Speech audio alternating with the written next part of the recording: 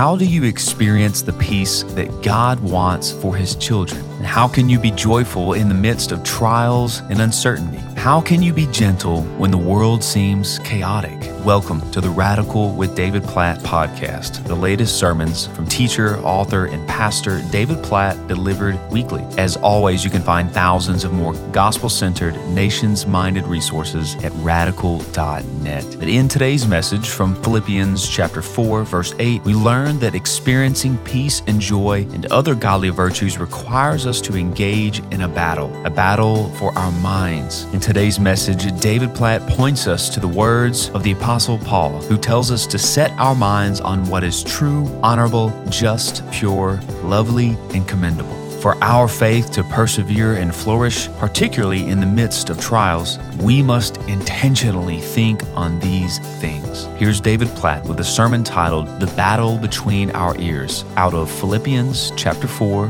verse 8.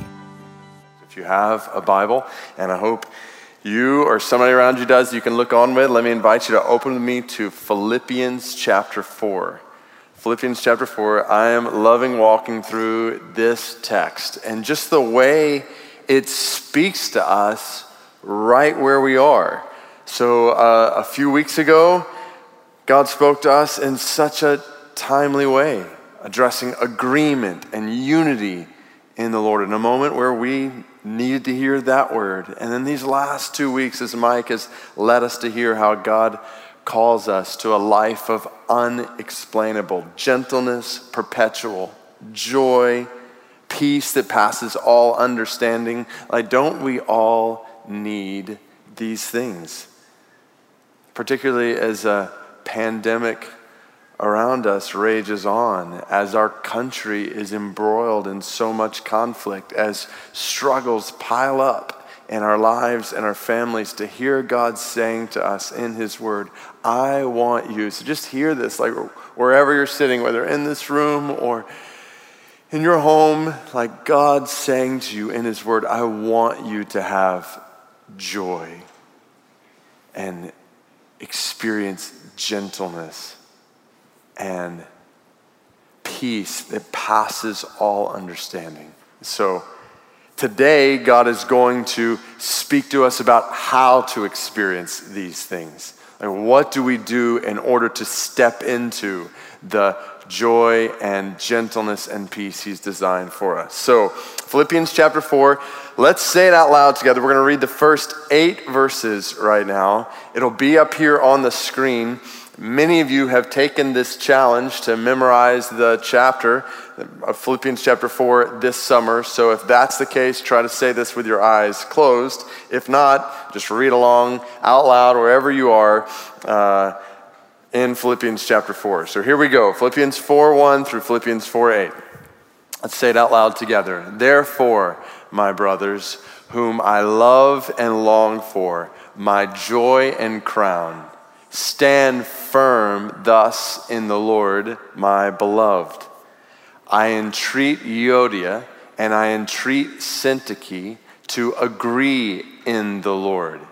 Yes, I ask you also, true companion, help these women who have labored side by side with me in the gospel, together with Clement and the rest of my fellow workers, whose names are in the book of life. Rejoice in the Lord always. Again, I will say rejoice. Let your reasonableness be known to everyone. The Lord is at hand. Do not be anxious about anything, but in everything, by prayer and supplication, with thanksgiving, let your requests be made known to God. And the peace of God, which surpasses all understanding, will guard your hearts and your minds in Christ Jesus. Finally, brothers, whatever is true, whatever is honorable, whatever is just, whatever is pure, whatever is lovely, whatever is commendable, if there is any excellence, if there is anything that is worthy of praise, think about these things. Oh. So we have this call, this really command from God to rejoice always, like in any circumstance. Remember, Paul is writing these words from prison, where he's confined to a cell because he was proclaiming the gospel, the good news of God's love in Jesus. And he says, rejoice always. So this is not like a flippant, happy-go-lucky approach to life that never experiences suffering and pain. This is a kind of life that experiences joy in the middle of suffering and pain. And just in case we didn't catch it the first time, he says it again. I say rejoice. One more time. Then he says, let your reasonableness, or gentleness, as Mike showed us a couple of weeks ago, be known to everyone. So there's a way to be gentle even in the face of injustice that Paul is experiencing. And then he says, do not be anxious about anything, but in everything, by prayer and supplication, with thanksgiving, let your requests be known to God. And here it is, the peace of God, which surpasses all understanding. What a great phrase. Will guard your hearts and minds in Christ Jesus. Like, who doesn't want that? Like peace, calm, quiet, stillness, serenity that surpasses all understanding in a world that is constantly spinning. So how do we get that? And that leads to verse 8.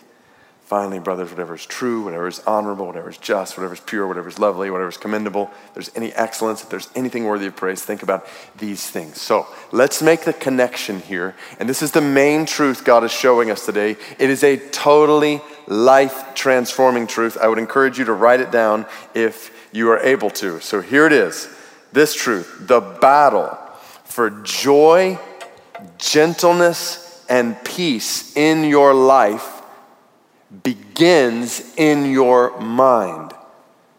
So the battle, and I'm using battle language here because let's be honest with each other, like joy, gentleness, and peace don't come naturally or easily.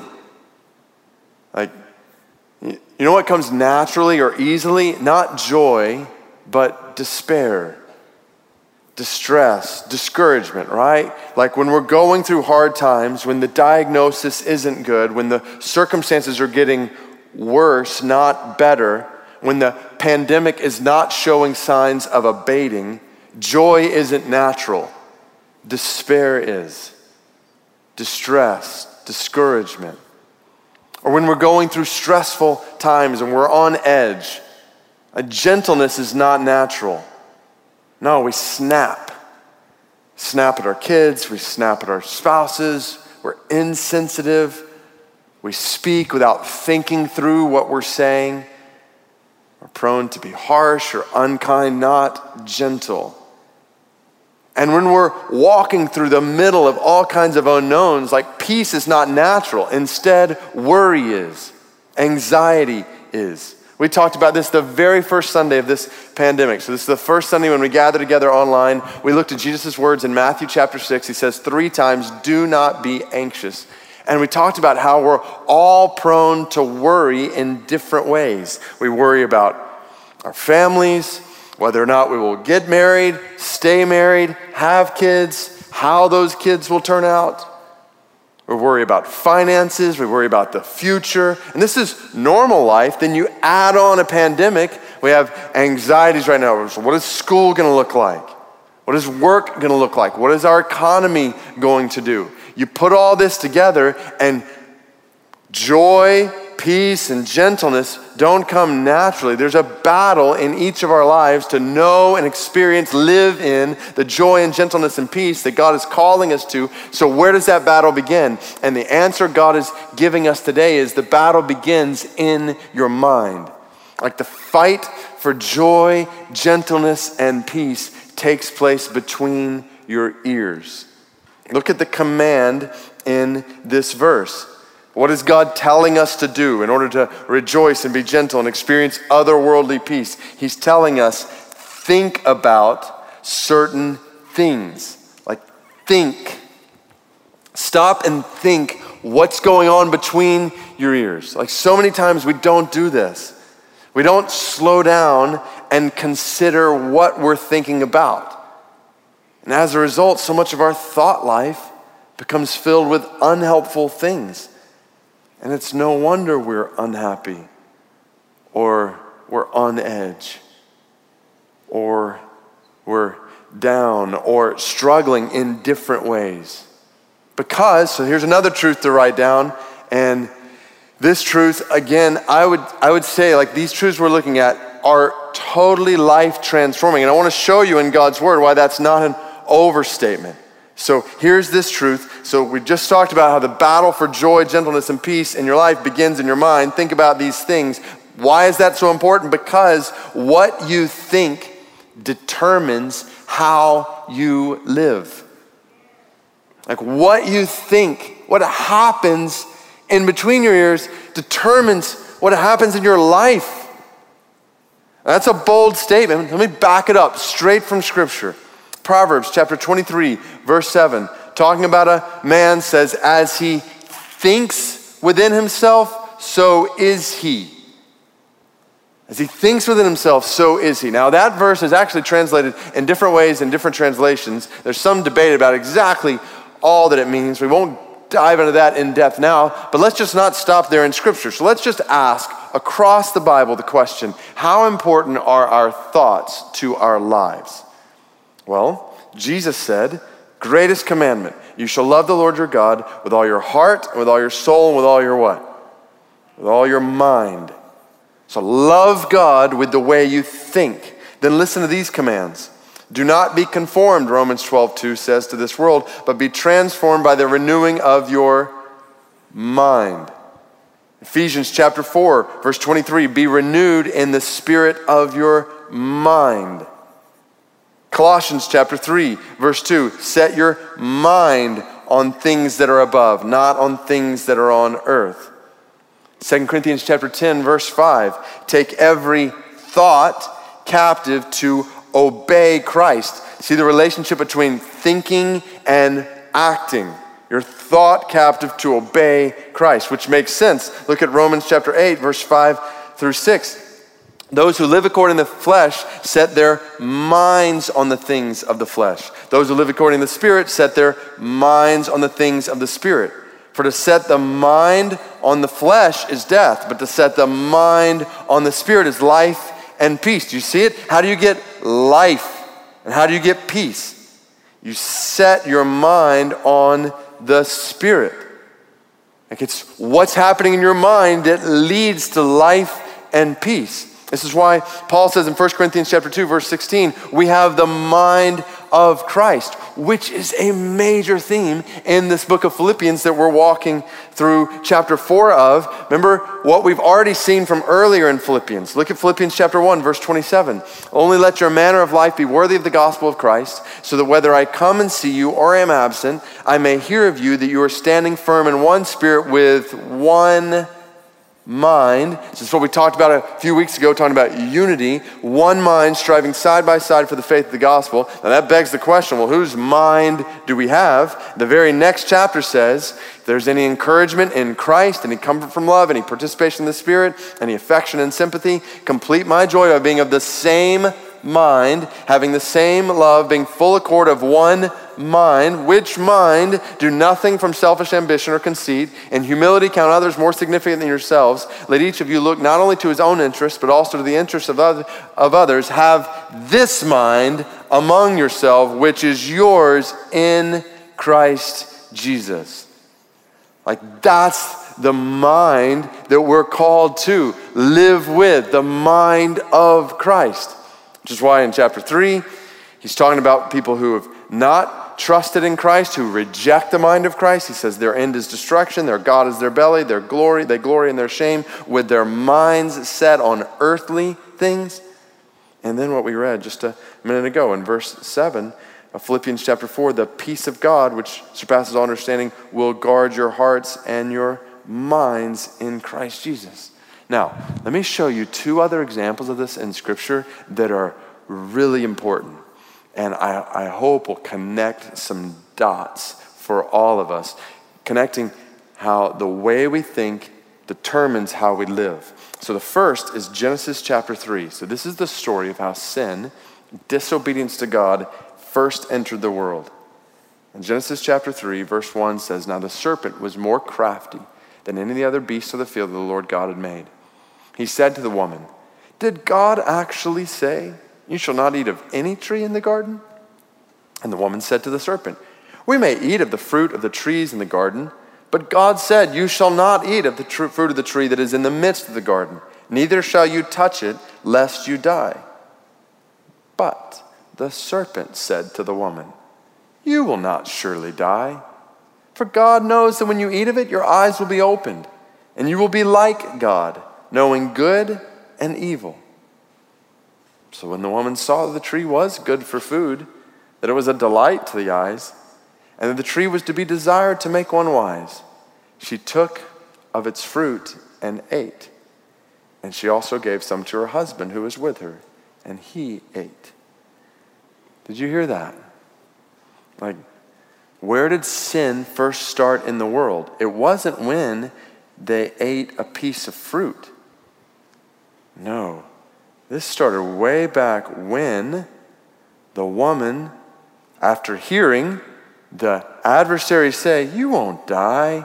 For God knows when you eat of it, your eyes will be open. You will be like God, knowing good and evil." In other words, and there's a ton we could talk about there, but you will be the determiner of what is good and what is evil. Like, it's up to you, not up to God. So the woman thinks about that, says, "Yeah, it does look good for food. It is appealing to me. It's to be desired to make me wise." So then she took of its fruit and ate. Like, do you see? Like, sin started in their minds, and their actions followed. Don't miss this. Like, sin always starts in our minds. We think our way is better than God's way. We think our thoughts are wiser than God's thoughts. That's where sin begins. Or maybe we fail to even think about what God's way even is. And we act. So either we act without thinking about God's way, or we act in deliberate disobedience to God's way. Either way, sin starts in our minds. What we think determines how we live. Which is why, so here's the other example. I mentioned Matthew 6 earlier when Jesus tells us not to be anxious. What is Jesus' remedy for anxiety? Listen to it, Matthew chapter 6, verse 25 and 26. "Therefore I tell you, do not be anxious about your life, what you will eat or what you will drink, nor about your body, what you will put on. Is not life more than food and the body more than clothing? Look at the birds of the air. They neither sow nor reap, nor gather into barns, and yet your heavenly Father feeds them. Are you not of more value than they?"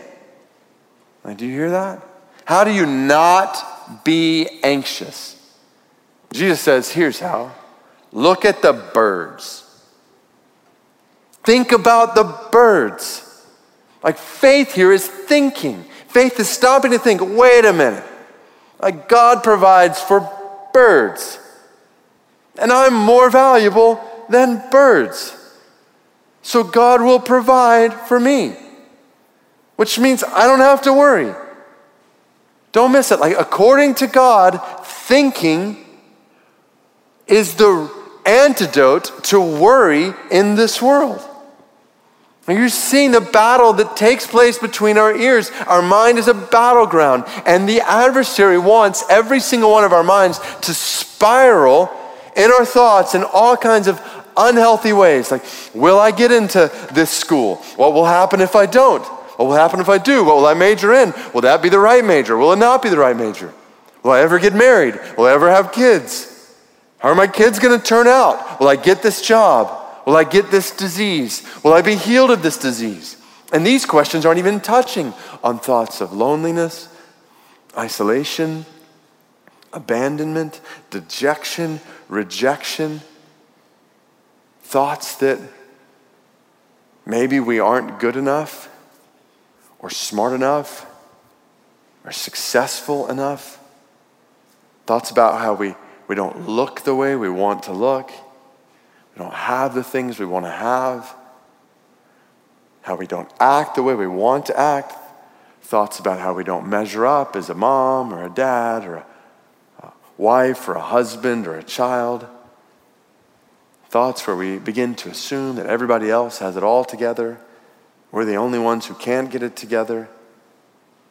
So let me just pause at this point and say we all struggle with unhealthy thoughts. Like I do,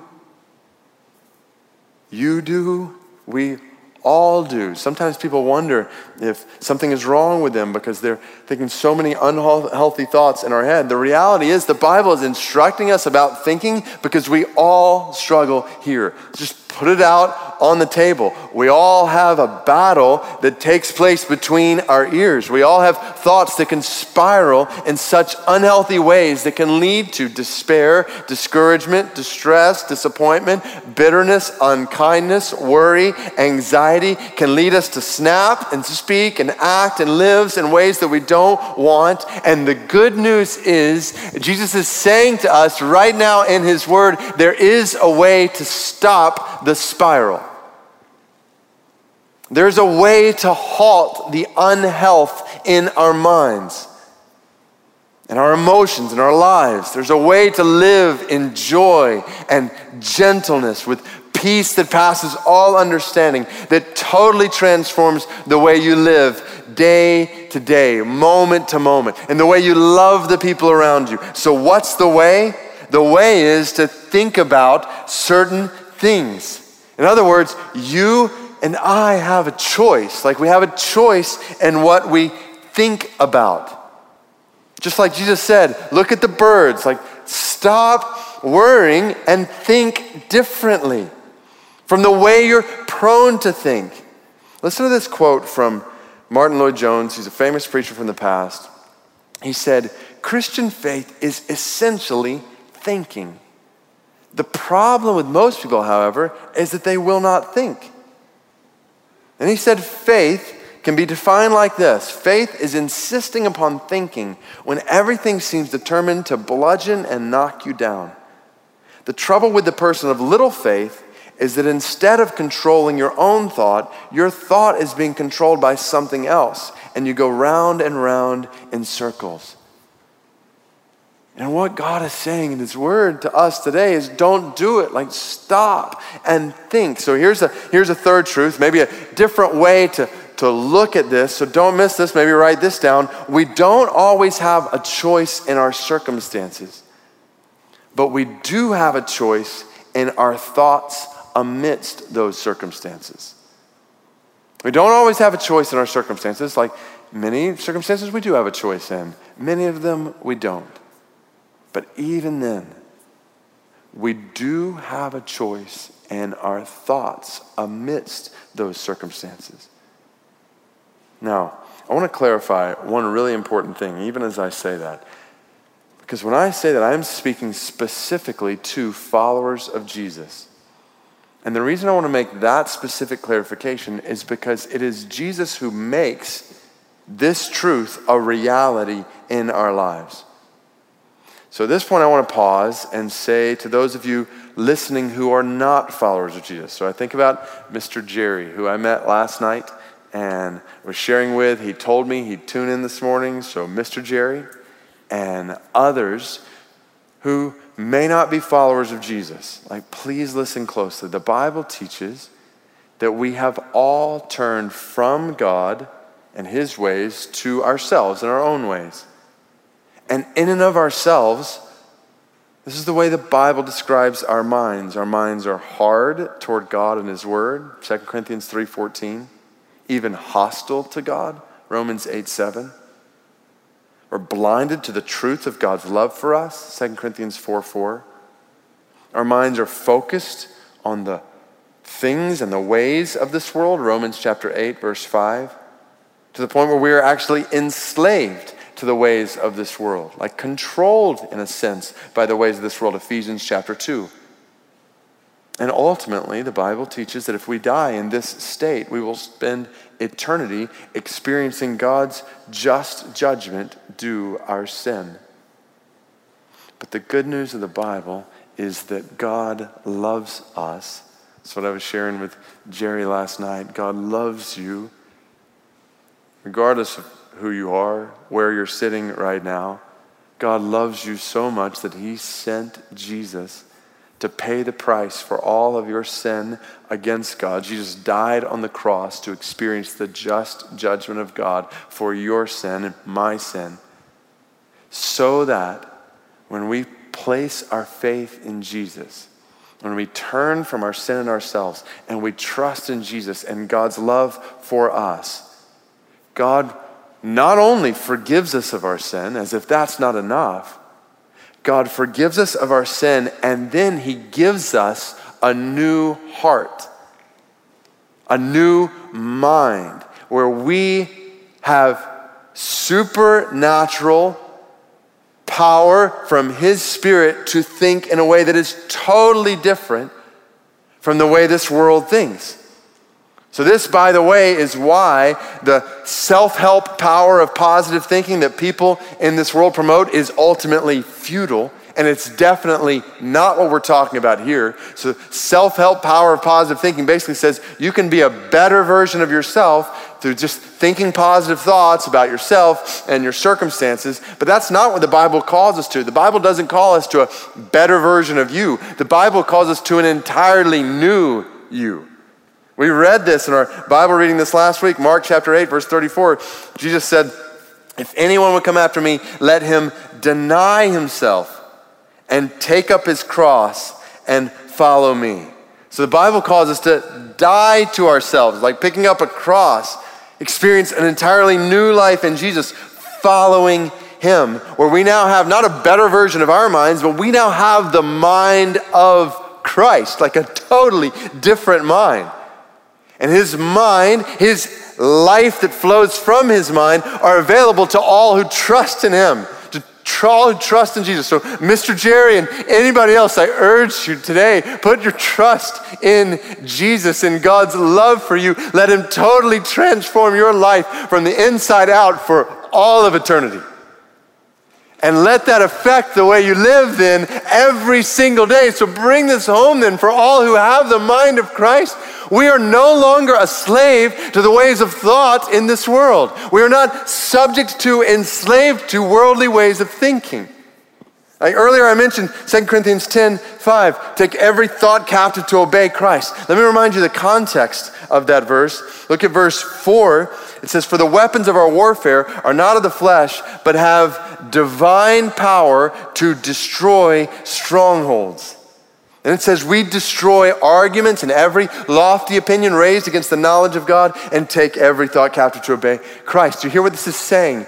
In this battle between our ears, all who are in Christ have spiritual weapons with supernatural power to destroy strongholds of thought and arguments and opinions, and destructive patterns of thinking that go against God's word. Like, Christian, you are not subject to them. You have power over them. To all who are in Christ, you have God-given, Christ-bought, Spirit-empowered freedom to choose what you think in ways that bring total transformation in your life.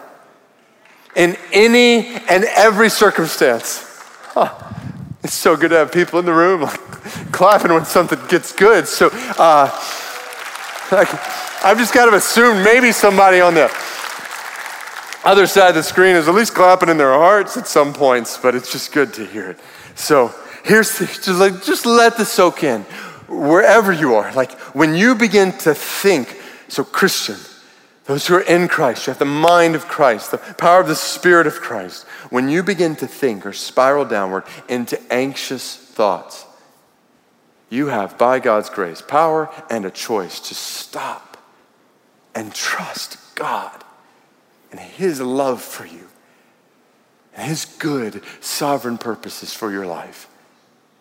Now you have a choice to stop and just think, Romans 8:28. I know God is working all things together for the good of those who love him and are called according to his purpose. And it transforms the way you think. When you begin to think or spiral downward into loneliness, you have a choice to stop and shift your mind to the fellowship you have in Christ and in his body. When you begin to think or spiral downward into discouragement or despair, like you have a choice to stop and just shift your mind to hope and faith. When you begin to think or spiral downward into pride, including concern, preoccupation with what others think about you, how you look or are perceived, whether that drives you into despair or drives you into unhealthy, like pride in who you are. Like you have a choice to shift your mind to humility, preoccupation with what God thinks about you, the God who approves you as his child, so you are free from thinking about what others think about you. Stop thinking about what others think about you. Think about what God says about you. Think about what God says about everything. Don't just think about what the doctor or the news or the pundits are saying about the future. Think about what God says about the future. We don't always have a choice in our circumstances. We always have a choice, though, in our thoughts amidst those circumstances. And God is calling us today, right now, to think about, like we're just talking about 2 words, like for the last however many minutes. Think about certain things. We're going to get to those things in just a second. But God is calling us to think. Here, the word that he uses here, I'm going to totally try to, well, I'm not really trying to. It would make no sense to try to impress you in light of everything I just said. But if you would be impressed by Greek, this is the word in the Greek for think about these things. So the reason I write it down, logizomai, the reason I write it down is because a word that we get from this word is logarithm. So there's the mathematics, to think complex mathematical equation problem. So the kind of thing that requires prolonged contemplation and thinking about. That's the kind of thinking God is calling us to here, to prolonged thinking on certain things. Like fixate your mind on certain things. Like we all know what it's like to fixate our minds on something. How many of you know somebody who gets on a health kick or starts fixating their minds, or you've done this on certain ways of eating or exercising, and that's all they think about and all they talk about? You can fixate your mind on a certain person, right? Such that you cannot get them out of your mind. You can fixate your mind on work, such that you can't put your phone or your email down. You just can't get it out of your mind. You can fixate your mind on a game in a way that you can't stop thinking about it. You can fixate your mind on news. Like you're constantly looking for the latest updates. And when you have a free moment, you pull out the phone just to see what have I missed. You can fixate your mind on social media in the same way. Like constantly looking, what's the latest post or latest video? You can pass like scores of time without even realizing it. Just give so much attention to it, you don't even realize you're ignoring really important things around you, really important people around you. All kinds of things in this world that we're prone to fixate our minds on. In the middle of it all, God is saying, fixate your mind on these things. Like consume yourself with them over and above everything else. And whatever you eat, however you exercise, whoever you think about in your work, in your play, in the news, social media, and all of it, fixate your mind on these things. And the list the Bible gives us is pretty comprehensive. Do you notice? He uses whatever 6 times. 1, 2, 3, 4, 5, 6. And then he says, if there is any excellence, if there's anything worthy of praise, think about those things. So think about, ponder, consider, fixate your minds on whatever is, and we'll just circle these right here. Whatever is true. So we could start a whole nother sermon with each of these. We won't. But suffice to say, that if the battle for joy, gentleness, and peace in your life begins in your mind, then that battle begins with believing what is true. You will not have joy, gentleness, and peace in your life if you start with believing what is false about God. Just ask Adam and Eve. Sin entered the world and destroyed their lives when they believed what was not true about God. And you will not experience joy, gentleness, and peace in your life if you don't believe what is true about you. Like, fixate your mind on what God says about you. Not on what others think about you. Not on what you think others think about you. Fixate your mind on the truth of what God says about you. So much worry, anxiety, despair, distress is grounded in lies about who God is, lies about who we are, lies about other people around us, lies that fill the world around us. God is telling us right now, like, fixate your mind on truth. This is why reading and meditating on God's word every day is vital. Because every day, every one of us is bombarded with millions of messages. And if God's word is not guiding our thoughts, we will inevitably be conformed to the pattern of this world. Inevitably. It is impossible to be transformed by the renewing of our minds if we're not fixating our minds on truth from God's word. And truth in this world. Like, we're not going to get into a discussion of fake news, but we all know it's a reality on news, social media, whether it's articles we read or posts we see that seem to picture people in the world in this way or that way, either negatively or positively in ways that are often not true. So just stop and ask, like, is this true? And ask that question through the filter of truth revealed in God's word. So much destruction happens between our ears by us believing that which is not true. And just ask the question, does this thought come from God or not? Like that, just asking that, stopping and asking that question will be transformative in our lives. When we begin to replace lies in our minds with truth from God and His Word, we'll begin to experience joy, gentleness, and peace that God's designed for us in this world. Fixate your minds on whatever is true, on whatever is honorable. Oh, that's a great word. Some other translations say noble or dignified. The picture is basically think on a higher plane, like thoughts that are worthy of respect and honor and awe. Like so much of what we're prone to fixate our minds on in this world is on a lower plane. It's just frivolous and meaningless. And sometimes even dirty and vulgar. God says, lift your minds. Don't live down there in your minds. Lift your minds to higher thoughts, to that which evokes awe and dignity, to things that really matter. Like what matters most right now? And what matters most forever? Fixate your mind there. Think about those things, whatever is true, whatever is honorable, whatever is just. Again, a whole nother sermon here. Actually, many sermons. About 1,000 people are over halfway through a class right now on justice and race.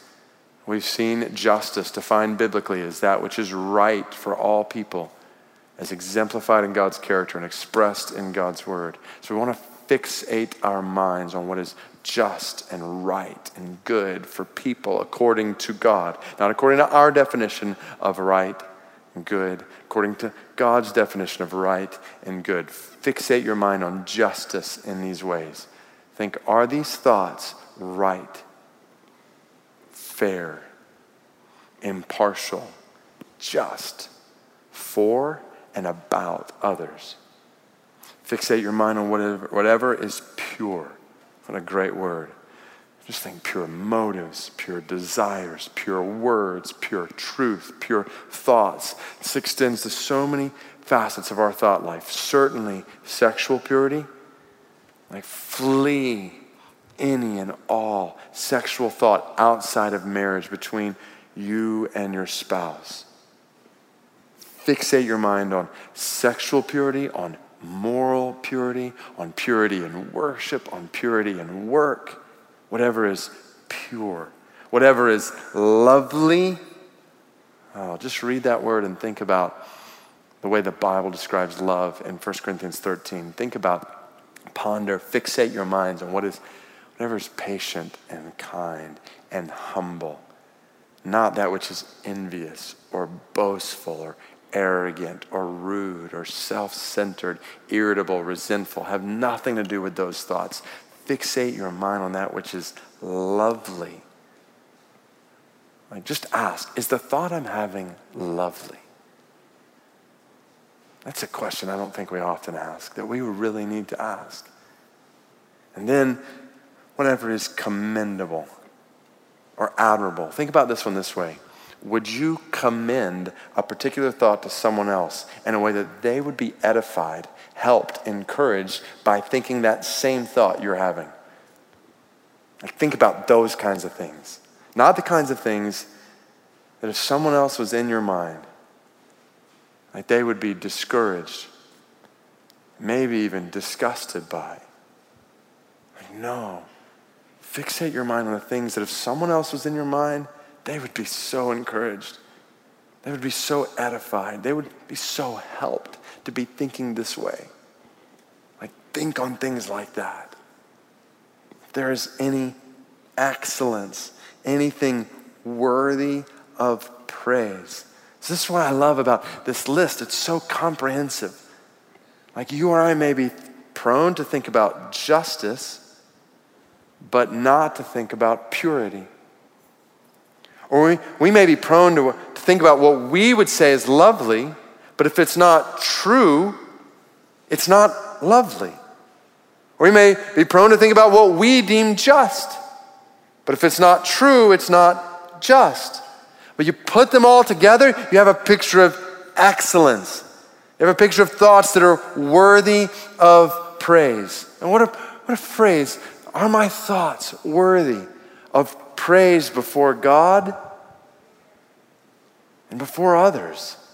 Like, fixate your mind on those kinds of things, which requires the discipline to stop and think about what you're thinking about. Like, this is an incredibly important spiritual discipline that affects every facet of our lives. And obviously we could turn this around and say, and don't think about the opposite of these things. Like, don't think about that which is untrue. Don't think about that which is dishonorable. Don't think about that which is unjust. Don't think about that which is impure, unlovely, or uncommendable. Choose to remove those thoughts from your mind. Like, this is what Martin Lloyd-Jones was saying. Like, Christian faith is thinking. It's choosing to remove those thoughts from our mind, replacing them with that which is true, honorable, just, pure, lovely, commendable, excellent, and worthy of praise. So that's how I want to close. I want to give you a homework assignment. And obviously, I realize, and you realize, you don't actually have to do this. But I want to encourage you to do this. Like, if you want to experience joy, perpetual joy, and unexplainable gentleness, and surpassing peace in your life, then I want to encourage you just to ask and answer these 6 questions. Like, spend some time today or sometime this week and just think through these questions. So they all start with this phrase: in what specific ways? So think in your life, what specific ways do I need to replace? And let's just let the word do the work. What specific ways do I need to replace untrue thoughts with true thoughts? I just asked that question. In what specific ways do I need to replace? What are some things that I am prone to think that are not true? And how can I replace that which is true? What is true, what's not true in the way I'm thinking right now? Similarly, in what specific ways do I need to replace dishonorable thoughts with honorable thoughts? So how are my thoughts prone to go down here when God has called me to think on a higher plane? So what are some specific ways that I need to replace dishonorable thoughts with honorable thoughts. And these might have overlap between them, but just think about them through the categories God has given us in his word. Next, in what specific ways do I need to replace unjust thoughts with just thoughts? This journey that 1,000 people have been walking through on Sunday nights, I know in my own heart, I trust in all of our hearts, it's like bringing to the surface ways that we are prone toward partiality, toward prejudice, toward pride, toward injustice even in our own thoughts. So how do we replace unjust thoughts, thoughts that are not right and just, with just thoughts? So there's the first three and the last three. And what specific ways do I need to replace impure thoughts with pure thoughts? And just take a catalog of your thought life and say, what is impure? Again, think sexual purity, moral purity. Think your motives, your desires, your aims. Like, where are there impure thoughts that need to be replaced with pure thoughts? Where are there unlovely thoughts that need to be replaced with lovely thoughts? And just think, what would be categorized as unlovely in the way I think? And how can I replace that with lovely thoughts?